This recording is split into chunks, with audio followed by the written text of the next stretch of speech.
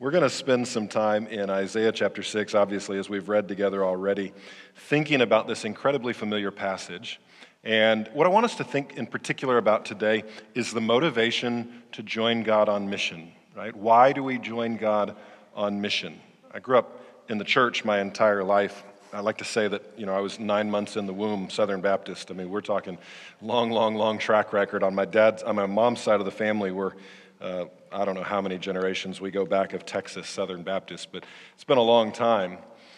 And as I grew up in the church, it seemed to me that the primary motivation that I was taught to join God on mission was a sense of duty, obligation, or obedience. The word says it, our responsibility is to do it. Now, I don't want to neglect or diminish the reality that the word says it and we're called to do it. There's a certain expectation, there's a responsibility we have as followers of Christ that we find our marching orders, if you will, in the word. And so as we come to the word and we meditate on the word and it resonates in our mind, we obey what God has told us in his word. But when I come across this text in Isaiah chapter 6, I'm convinced and I would argue that maybe outside of the Great Commission, this is probably the most well-known mission text in all of Scripture. I'm convinced that this text speaks to a much more substantive motivation to join God on mission than merely that of obeying. Now, if as I grew up and as I've heard many sermons preached on mission and that sort of thing, and in our family, mission was a pretty important part of our lives. I mean, we used to take family vacations to Jericho Foreign Missions Week at Ridgecrest Camp in North Carolina. I mean, we spent a lot of our time with missionaries. My dad was in the Air Force, and so we grew up for a while in Southeast Asia, going to a church pastored by IMB missionaries, and my life was sort of saturated by mission. But as I would hear these sermons, if it wasn't obedience or obligation or duty that was sort of preached as the primary obligation or motivation for mission, then the need of the world was the next thing. And there's no doubt that the need of the world should compel us, right? We live in the Southeast. I live just about an hour and a half south of here in Chattanooga, just on the outskirts of Chattanooga. And according to Barna, the Barna Research Group, Chattanooga is the most churched city in North America. That there's more churches per capita in Chattanooga than any city in North America. And I would argue that that may mean that Chattanooga is the most churched city on the planet. So Chattanooga really is the buckle of the Bible Belt. The American Bible Society says that Chattanooga is the most Bible-minded city in the U.S. Knoxville is not that different. Alcoa here on the outskirts of Knoxville, it's not that different. It's very similar. And yet, even in this incredibly Bible-saturated, church-saturated context that we find ourselves in, I can tell you, at least in Chattanooga, only somewhere between 15 to 20% of our population finds themselves in an evangelical church on any given weekend. Now, a higher percentage than that would claim affiliation with evangelical churches. But if you talk about those who are actually practicing their faith, those who are in church week in and week out, and of course most of us would be convinced that even among those who are in church week in and week out, there may be many of those who are not actually followers of Jesus Christ, and that percentage goes from 15 to 20% and begins to decline even from there. So even in the most Bible-saturated, church-saturated environments, the vast majority of the people who call that area home likely do not know Christ and are not walking in relationship with him. So there's no doubt that the need is significant and ought to serve as a motivation. But I really think when we look at Isaiah chapter 6, we find something altogether more significant and frankly more compelling when it comes to joining God on mission. And so what I want us to do is I want us to walk through this text together, and I want to show you three characteristics from this text that help us understand where mission passion, where a commitment to mission is generated, how that helps us to understand ourselves and the world around us more accurately, and then how that compels us to join God on mission. First thing I want you to see this morning as we begin walking through this text together is that mission begins when we see the character of God. Mission begins when we see the character of God. We see this in Isaiah. Isaiah finds himself having something of a vision, right? And he's ushered into the throne room of God. And as he begins to sort of look around him and take note of the throne room of God, look at the words that he uses to describe the throne room. He uses words like, in the year that King Uzziah died, I saw the Lord and he was what? Seated on a high and lofty throne, and the hem of his robe filled the temple. So he has this robe. He's sitting on this elevated structure on a throne, and he's wearing this robe that's so large that it cascades down from the throne and consumes the entirety of the room. And he describes seraphim standing above him, and these are majestic creatures. We'll talk a little bit more about them here in just a moment. And they were declaring the greatness of the one sitting on the throne, echoing back the greatness of him back and forth to themselves. And his greatness was so substantive, the glory of God was so significant, verse 4, that the foundations of the doorway shook at the sound of these angelic creatures' voices, and the temple was filled with smoke. What Isaiah is describing to us as we begin this passage is being stunned at the majesty of God. The image that Isaiah sees is a reminder of what ultimately grounds all of our work in mission. We ought to be compelled to some degree by the need of humanity around us. We ought to be compelled by the command of God as found in his word. But everything begins with the character of God, the person of God, the glory of God. And I would argue that it is the character of God which validates God's ability to command us toward obedience in the first place. Arthur Pink, an old theologian, long since passed away, was describing the sovereignty of God or the authority of God. And he said this about the sovereignty of God. He said, what do we mean by the sovereignty of God? We mean the supremacy of God, the kingship of God, the godhood of God. To say that God is sovereign is to declare that God is God. Now, what we've done in contemporary American culture, particularly when it comes to the church, is we've seemed to sort of transition our theology to the extent that we diminish God and elevate humanity, right? And I understand, by the way, the motivation for this. And I actually think the motivation for this is generally centered in the right place, right? We're trying to help understand God. We're trying to grasp God in our finiteness as human men and women. We're trying to better comprehend who God is. And so we use anthropomorphic terminology or human-like terminology to try and describe God and God's character. But what we do when we do that often is we sort of diminish the grandeur and the greatness of God. We try and take incredibly difficult concepts like the Trinity, for instance. We take the concept of the Trinity and we try and boil it down to simplistic definitions. Some of my favorite, is you've probably heard these before. How do you describe the Trinity? Somebody said, well, the Trinity is like an egg, right? You've got the shell, you've got the white, you've got the yolk, three distinct characters all unified in one thing. My daughter's particular, my youngest daughter, Kessid Noel, is with us. Was with me this morning. My older daughter, my son and wife are back home in Chattanooga. Their favorite explanation of the Trinity is that it's like shampoo, conditioner, all in one, like an all-in-one shampoo and conditioner. There's distinct characteristics, but they're all consumed in the same container. All of those are simplistic, and I understand why we try and define God in that way. In my job, as the director of programs for the Multi-Faith Neighbors Network, I spend a lot of time working with Muslim imams and Jewish rabbis, as well as evangelical pastors, both here in the U.S. and all around the world. And this concept of the Trinity is one of those sticking points as we communicate with Muslims. It's a distinguishing characteristic, a distinction between Islam and Christianity. And we're constantly trying to find ways to get our arms around it. But it's also true that even for those who live in our neighborhoods around us who grew up with some quasi-form of Christianity, the Trinity's tough. And so we try and boil it down and distill it to make it understandable. But my fear is that when we do that, we misappropriate the greatness, the bigness, the grandeur of God. We've ceased to recognize that God is significant. We even do this in the music we sing sometimes, in the way we think about God. God is our friend, and God is our friend. And I'm grateful that God is our friend. I want God to be a friend to me. But God is not a friend to me in the same way that there's 5 guys that are really, really close to me, in the same way that those 5 guys are my friend. Right? God is other. Matt Redman is a contemporary songwriter. He's from Great Britain. He's now on staff at Mariners Church out in California. But he said this one time about the otherness of God. The greatness of God, the sovereignty of God. He said, otherness gives us a sense that God is so pure, so matchless, and so unique that no one else and nothing else even comes close. He is altogether glorious, unequaled in splendor, and unrivaled in power. He is beyond the grasp of human reason, far above the reach of even the loftiest scientific mind. He is inexhaustible, immeasurable, and unfathomable. Eternal, immortal, and invisible. The highest mountain peaks and the deepest canyon depths are just tiny echoes of his proclaimed greatness, and the blazing stars above, the faintest emblems of the full measure of his glory. Now look, I've been raised in the church my whole life. When I was 13 years old, my dad retired from the Air Force and became a pastor, and he's been a pastor now for about 30 years. He's a director of missions, probably about an hour or so west of here right now. I have an undergrad in theology, I have a master's of divinity, and I'm almost finished with a PhD in theology.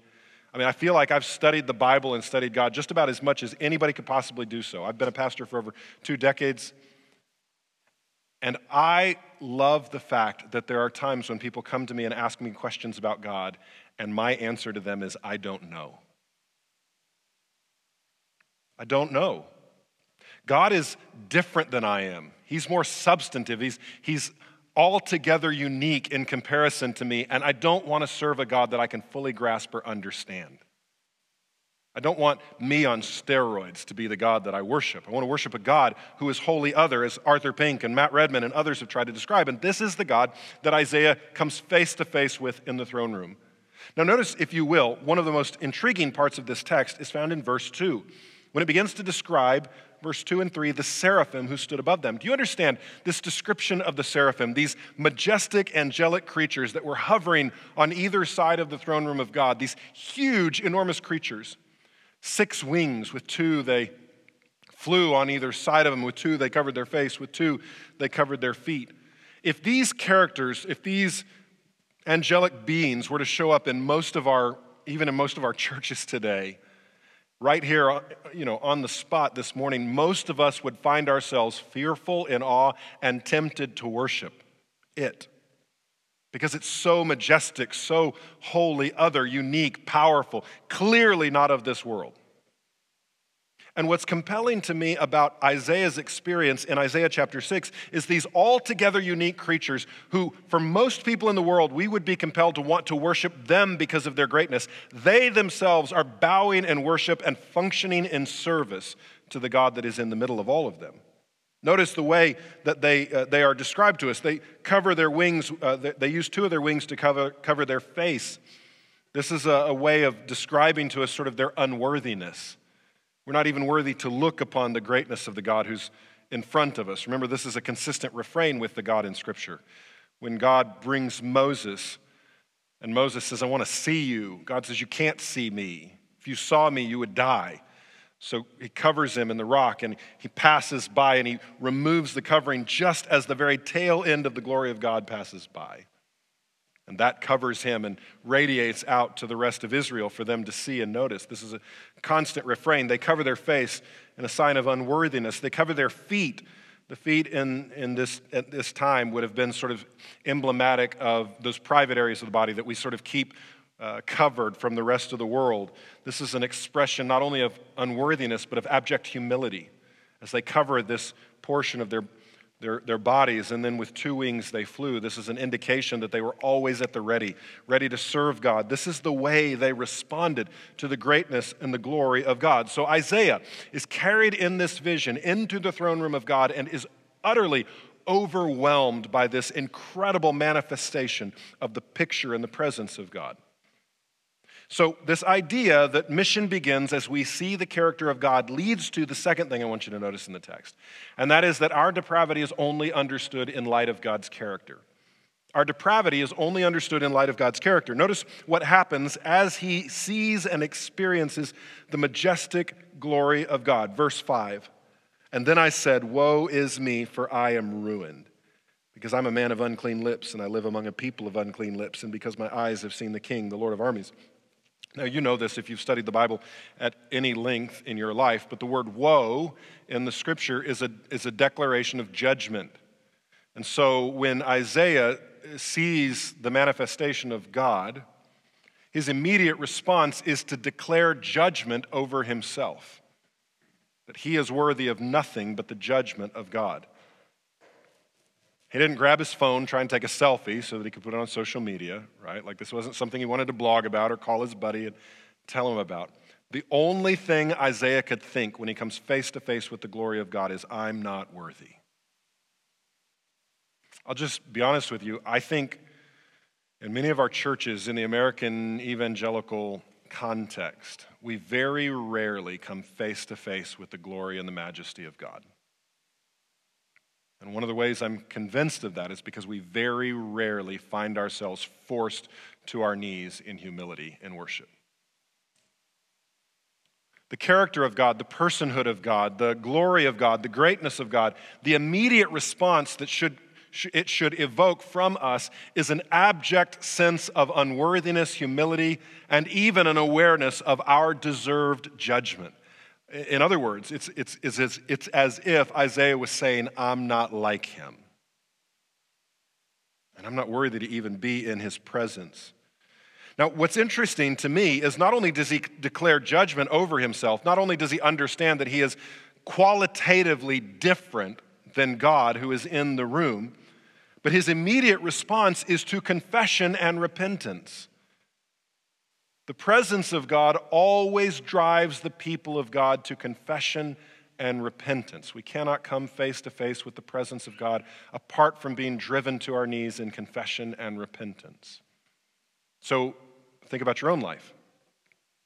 How regularly is confession and repentance a part of your spiritual disciplines, a part of your own spiritual practice? When was the last time you distinctly remember sin being revealed to you in your own life and that leading you to confession and repentance? I'm convinced that the mature follower of Jesus is something of a professional repenter. We don't repent the less the more we grow close to Christ. We repent more the more we grow close to Christ. How do I know that in Scripture? Well, consider, if you will, the life of Paul the Apostle. Earlier in Paul's ministry, how did Paul define himself? Paul said, I'm a Jew of the tribe of Benjamin, a Pharisee of Pharisees. There's no one who had as much zeal and passion as I had for the Lord. How did Paul describe himself as he got towards the end of his life? The chief of all sinners. Now the question we have to ask then is was Paul at the end of his life more sinful than he was at the beginning of his life? Of course not. Paul had grown in his maturity and understanding. He'd grown closer and closer and closer, growing in intimacy with the Lord. And the more Paul grew in intimacy with the Lord, no doubt the more Paul was sanctified, the less Paul probably was grappling with sins, but the more Paul became intimately aware of the depth of his sin.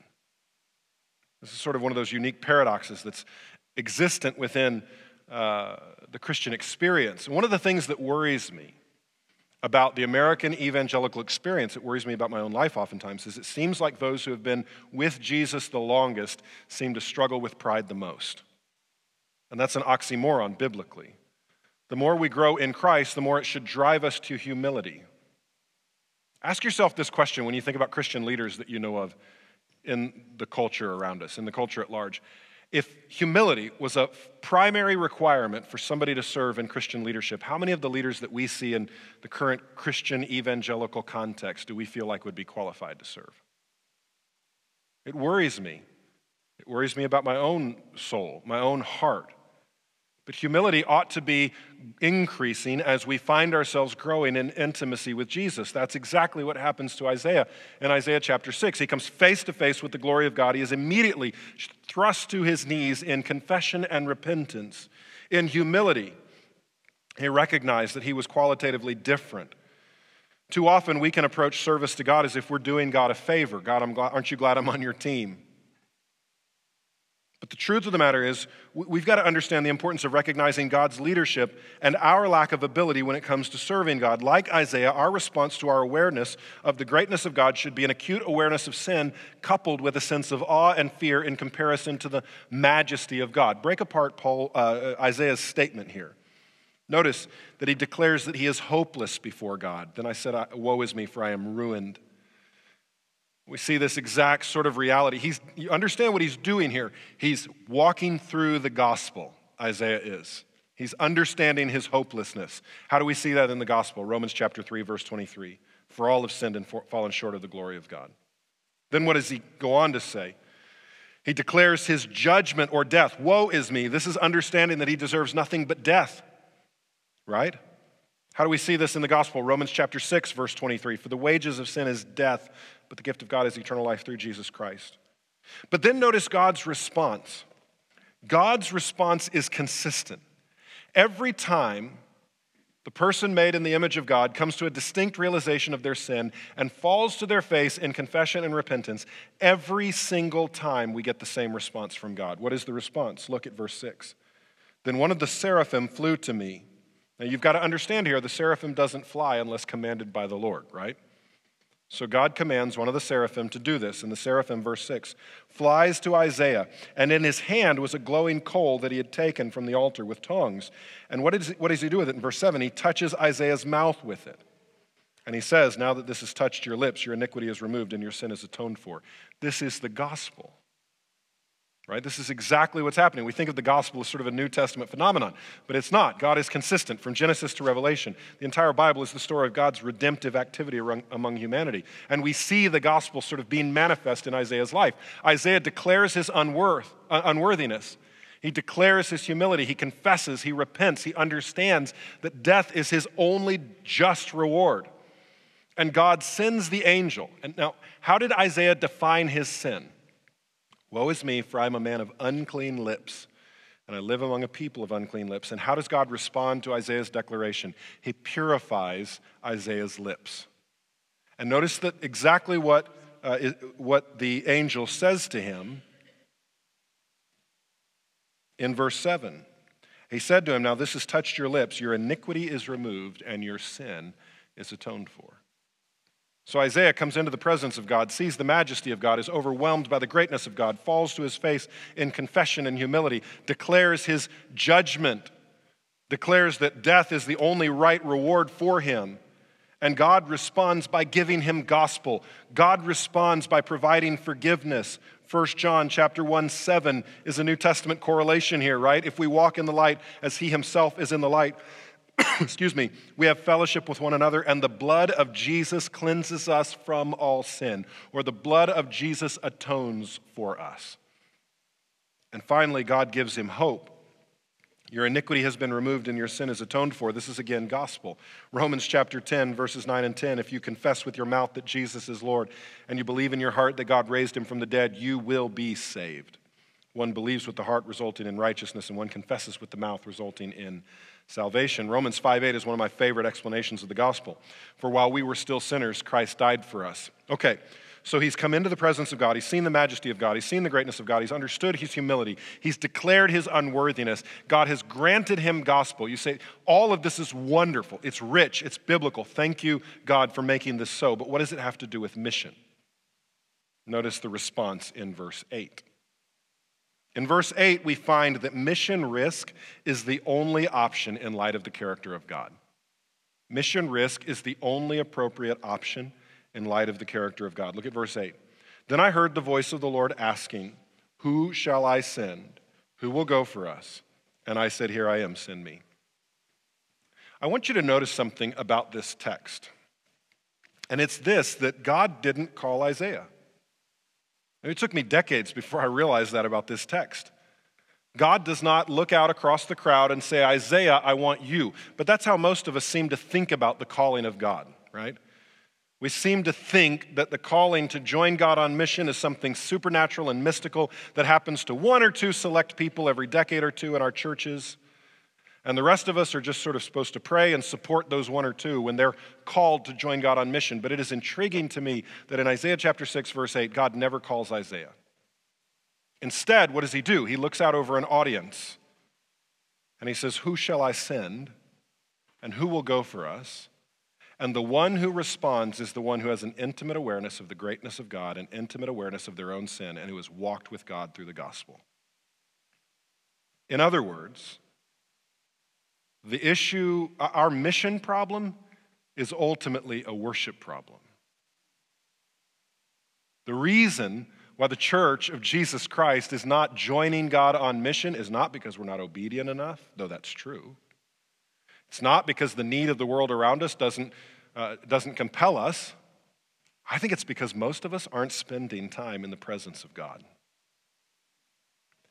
The necessary response to the presence of God, the awareness of our own depravity, and the experience with the gospel, the response every single time is, God, can I join you on your mission? God looks out across the audience and says, here, who will go for us? Who shall I send? And Isaiah says, it's like Isaiah is sitting in the back of the room, throwing his arm up, saying, I'm here, let me do it. I'd be glad to be the one. Because he's so humbled in the presence of God and his awareness of his sin, and so enamored with the experience of the gospel. Some of us have been followers of Jesus for so long now. and we haven't come face to face regularly with in an experience with the person of God, the presence of God, that we've lost an acute awareness of our own sin. We have a Pharisee and tax collector sort of relationship with Jesus. Aren't you glad, God, I'm not like all those Muslims out there? Aren't you glad, God, I'm not like all those Democrats out there? Aren't you glad, God, I'm not like all those Gator fans out there? I'm a Gator fan, by the way, y'all. I'm sorry. I know we're outside of Knoxville. I shouldn't tell you that. Everybody's going to tune out and not listen to me anymore now at this point. Jesus saves even us, I promise you. Tim Tebow was on our side, evidence of that, you know.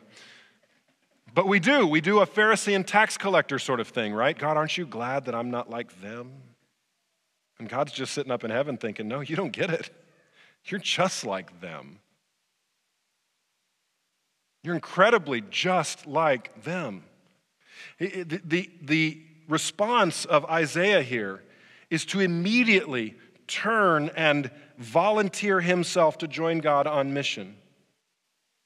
What's intriguing to me, in the world today, there's around 7 billion people, give or take. There's in the ballpark of 7 billion people.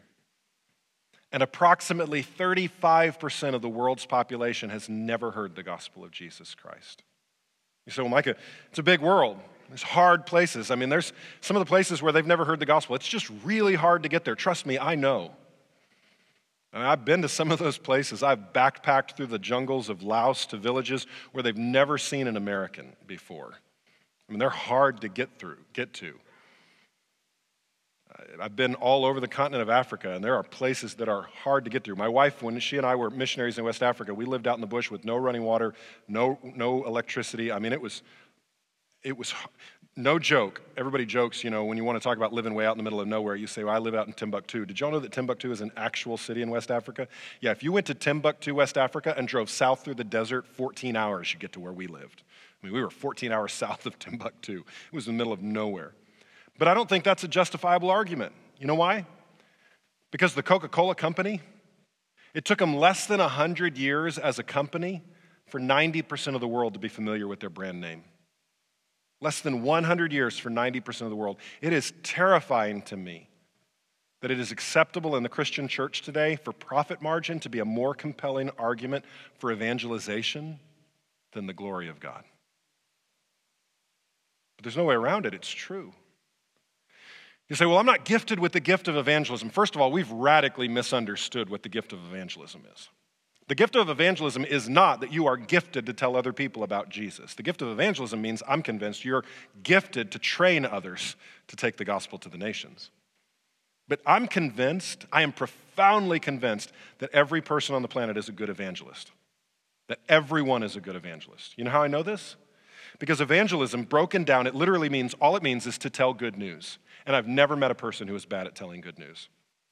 My dad, he's a director of missions at Salem Baptist Association. It's about an hour or so west of here. My dad adores his grandchildren. When my wife and I were the oldest in both of our families, when we got married, I mean, at our wedding rehearsal dinner with the microphone in his hand, my dad said, I want a date and time when our first grandkids are arriving. I mean, he has wanted grandkids and he loves grandkids. You know, when I was a kid growing up, if you met somebody who had grandkids, they'd pull out their thick wallet and they'd open it up and remember that little thing that would fall out with like 8 pictures in it, you know, and they'd show you their 8 pictures of their grandkids. My dad has one of those. It's called an iPhone. He's got 3,000 pictures of his grandkids in it.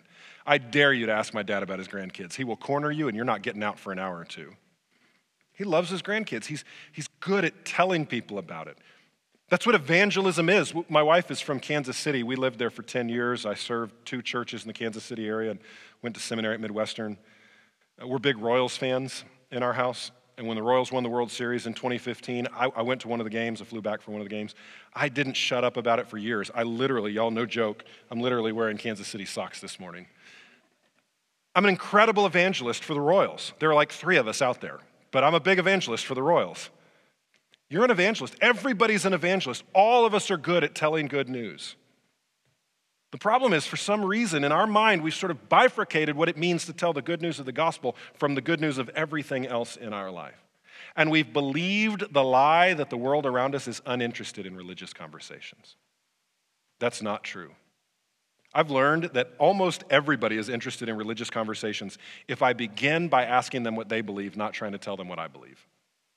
if I begin from a position of humility. I've shared the gospel like 16 of the last 18 days to Jewish rabbis and Muslim imams, almost always at their request.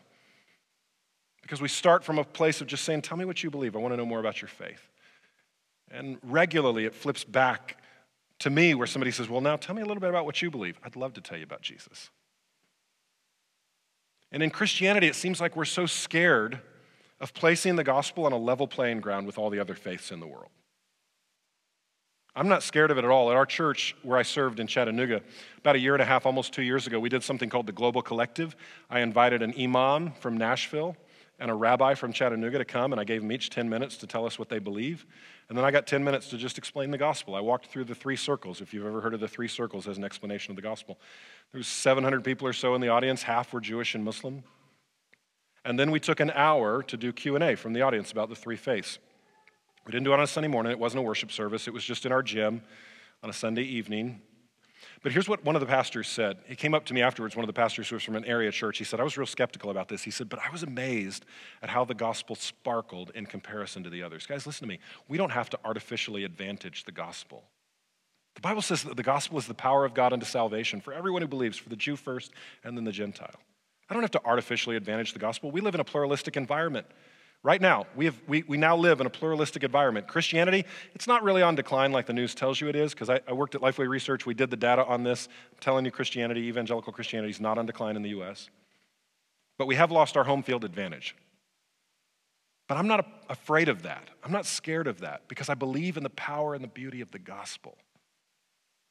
Start by inviting your neighbors, your friends, your LGBTQ neighbor or your Muslim neighbor. Invite them to your home. Open your door. Let them eat dinner at your table. Ask them what they believe. Show genuine interest in them as an individual and watch as it doesn't open up opportunities for you, having experienced the greatness of God, fallen on your face in confession and repentance before Him, and experienced the gospel yourself to tell them what you've experienced. According to Lifeway Research from 2012, 80% of churchgoers believe it's their responsibility to share their faith, while barely more than half had even done so in the last 6 months.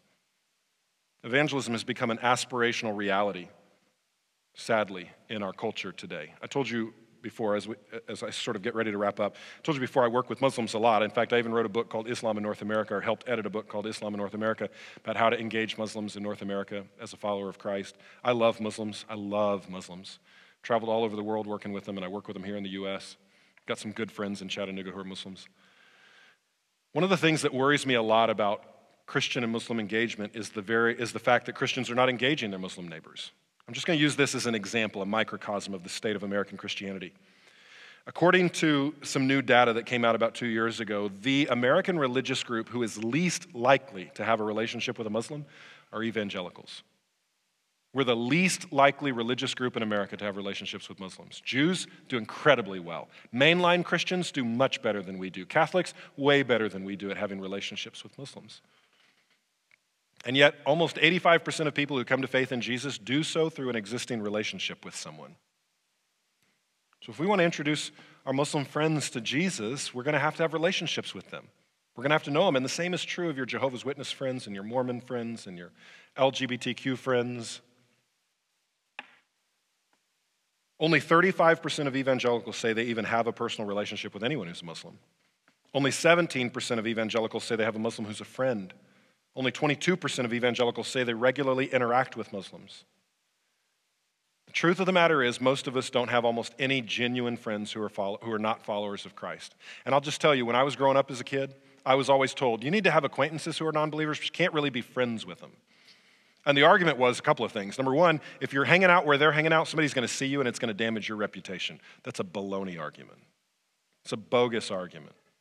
Go back and study the New Testament and ask yourself these questions. How many times was Jesus accused of being a drunk? It happened multiple times because Jesus was hanging out where they were. Jesus spending time with people like Zacchaeus, right? The second, we worry more about our reputation than the lives of people who we believe are lost and apart from Jesus and are going to hell. We've got to love our reputation a little bit less. And then the second issue was we were afraid if we had really close friends who are not followers of Jesus, it would drag us down. How little do we believe about the power of the gospel? That we're convinced that the power of those who've denied the gospel is greater than the gospel power that is in us. We've got to engage the world around us. But we've got to do so from a position of having experienced the goodness and the greatness of God. As we consider the character of God in contrast to the depravity of man, we cannot help but be moved to desperate service as a result of his grace. Much like Isaiah, our response to God is to be aggressively moved to advance the gospel among all peoples for the glory of God. Let me close by sharing a true story. If you've ever read the book by Nick Ripken called The Insanity of God, you'll find this story in it, but it's a true story. Nick is a fascinating character. He was a missionary whose son died on Easter Sunday years ago and died when they were living in East Africa. And then that really shook his faith. And so he took 3 years, got some grants, took 3 years to travel the world and meet with persecuted Christians all over the world. He wanted to know, is the gospel real? Is it really changing people? And then he wrote all their stories down in this book called The Insanity of God. It's kind of like a modern day version of the book, Fox's Book of Martyrs. If you've never read that book, I would also highly recommend that. It's one of my all-time favorite books, Fox's Book of Martyrs. But he tells this story of this pastor in the USSR, back when it was still communist Russia, communist USSR. He was arrested and thrown in prison for preaching the gospel, and his wife and children were arrested and exiled to live and die in Siberia. One night in the middle of the winter, they were in this dilapidated wooden cabin, his wife and his children, that was their home now. And the 3 children divided up the last piece of crusty bread that they had. It was all they had to eat in the home. They had one little piece of bread and 1 cup of watered down tea, and mom refused it and gave it to her children and let them split it up so that they'd have at least some nourishment. Before they ate, they knelt down beside the bed to pray. And one of the kids said, "Where are we going to get more food, Mama? We're hungry. Do you think Papa even knows where we live now?" And Mom replied, "I don't know if your Papa knows where we live, but your Heavenly Father knows exactly where we are, and we're going to ask him to take care of us." And so they prayed, they thanked God for the food that they had, and they asked him to provide. 30 kilometers away in the middle of the night, God woke a deacon of a church up, and he instructed him, "Get out of bed, harness your horse, hitch the horse to the sled, load up all the extra vegetables that the church has been harvesting, the meat, the other food the congregation has collected, take it to the family living outside the village. They're hungry." Now, this is the way we know he wasn't a Baptist deacon, because he began arguing with God. I've never heard of a Baptist deacon who would argue with anyone, let alone God. But anyway, I'm just kidding. My dad was a deacon before he was a pastor. So I'm a deacon's kid and a pastor's kid. Got in all sorts of trouble growing up. But he began to argue with God. He said, "Lord, I can't do that. It's below zero outside. If I go, my horse might freeze. And if my horse freezes, I might freeze." He said he felt like the Spirit of the Lord impressed on him, "No, you have to go." The pastor's family's in trouble. He argued with God again. He said, "Lord, you've got to know that there are wolves all over. If I go out with my horse, they could eat my horse. If they do, they're going to eat me. I may never make it back." And he said he felt like the Spirit of God very clearly said to him, "You don't have to come back, but you do have to go." So he did. He made it to their home in the very early pre-dawn hours, kind of the darkness of the pre-dawn, and knocked on their door. You can imagine how terrified the family must be after having been assaulted by the KGB, now living in Siberia. They cautiously opened the door, and there was a very cold deacon standing there with a sled full of food, provisions for the family. He said, "Our church collected this food for you. Be fed. When this runs out, I'll bring more." The line in that story that stunned me the first time I read it, and it has resonated in my mind over and over and over again, is you don't have to come back, but you do have to go. I wonder how many of us who are followers of Jesus are so enamored with the presence of God, the power of God, the person of God, and so overwhelmed by our experience with the gospel that we can't help but join God on mission, even to the point that it could cost us our lives. Every one of the disciples, it cost them their lives, with the exception of Judas, who betrayed God. He committed suicide. Of the remaining 11 disciples, 10 were martyred for their faith, and John, the one exception, was exiled to an island. We like to say today that if you come to Jesus, he's going to give you purpose and life and satisfaction, and I don't necessarily disagree with those things, but I dare you to go look at the New Testament in particular and see what happens to the most committed followers of Jesus. They constantly lose their life and their possessions and their friendships and their relationships. But why would they do that? Because they were so overwhelmed with the goodness and the greatness of God. It wasn't a hard transaction for them. We have a mission problem in the church today, but our mission problem is grounded in a worship problem. Let me ask you to bow your heads and close your eyes. We're going to pray, and then when we're done praying, we're going to sing, I think, Holy, Holy, Holy is what we're going to sing together, which is an incredible song written from this text about the power of God. I want to encourage you to ask yourself this question: do I have a mission problem? How consistently am I engaging with my neighbors and my friends who don't know Jesus? How am I loving them? How am I communicating to them the gospel of Jesus? If you're not finding yourself regularly joining God on his mission to redeem the world, then maybe it's because there's a worship problem in your life. You've not regularly come into the presence of God, been awed by his greatness, humbled by your sin, and overwhelmed by the grace of the gospel. Ask God to forgive you. Ask God to help bring you into his presence. Ask God to help you to be someone who regularly enjoys the presence and person of God and finds yourself regularly repenting, confessing and repenting. And ask God to help that compel you to join him on his mission in the world.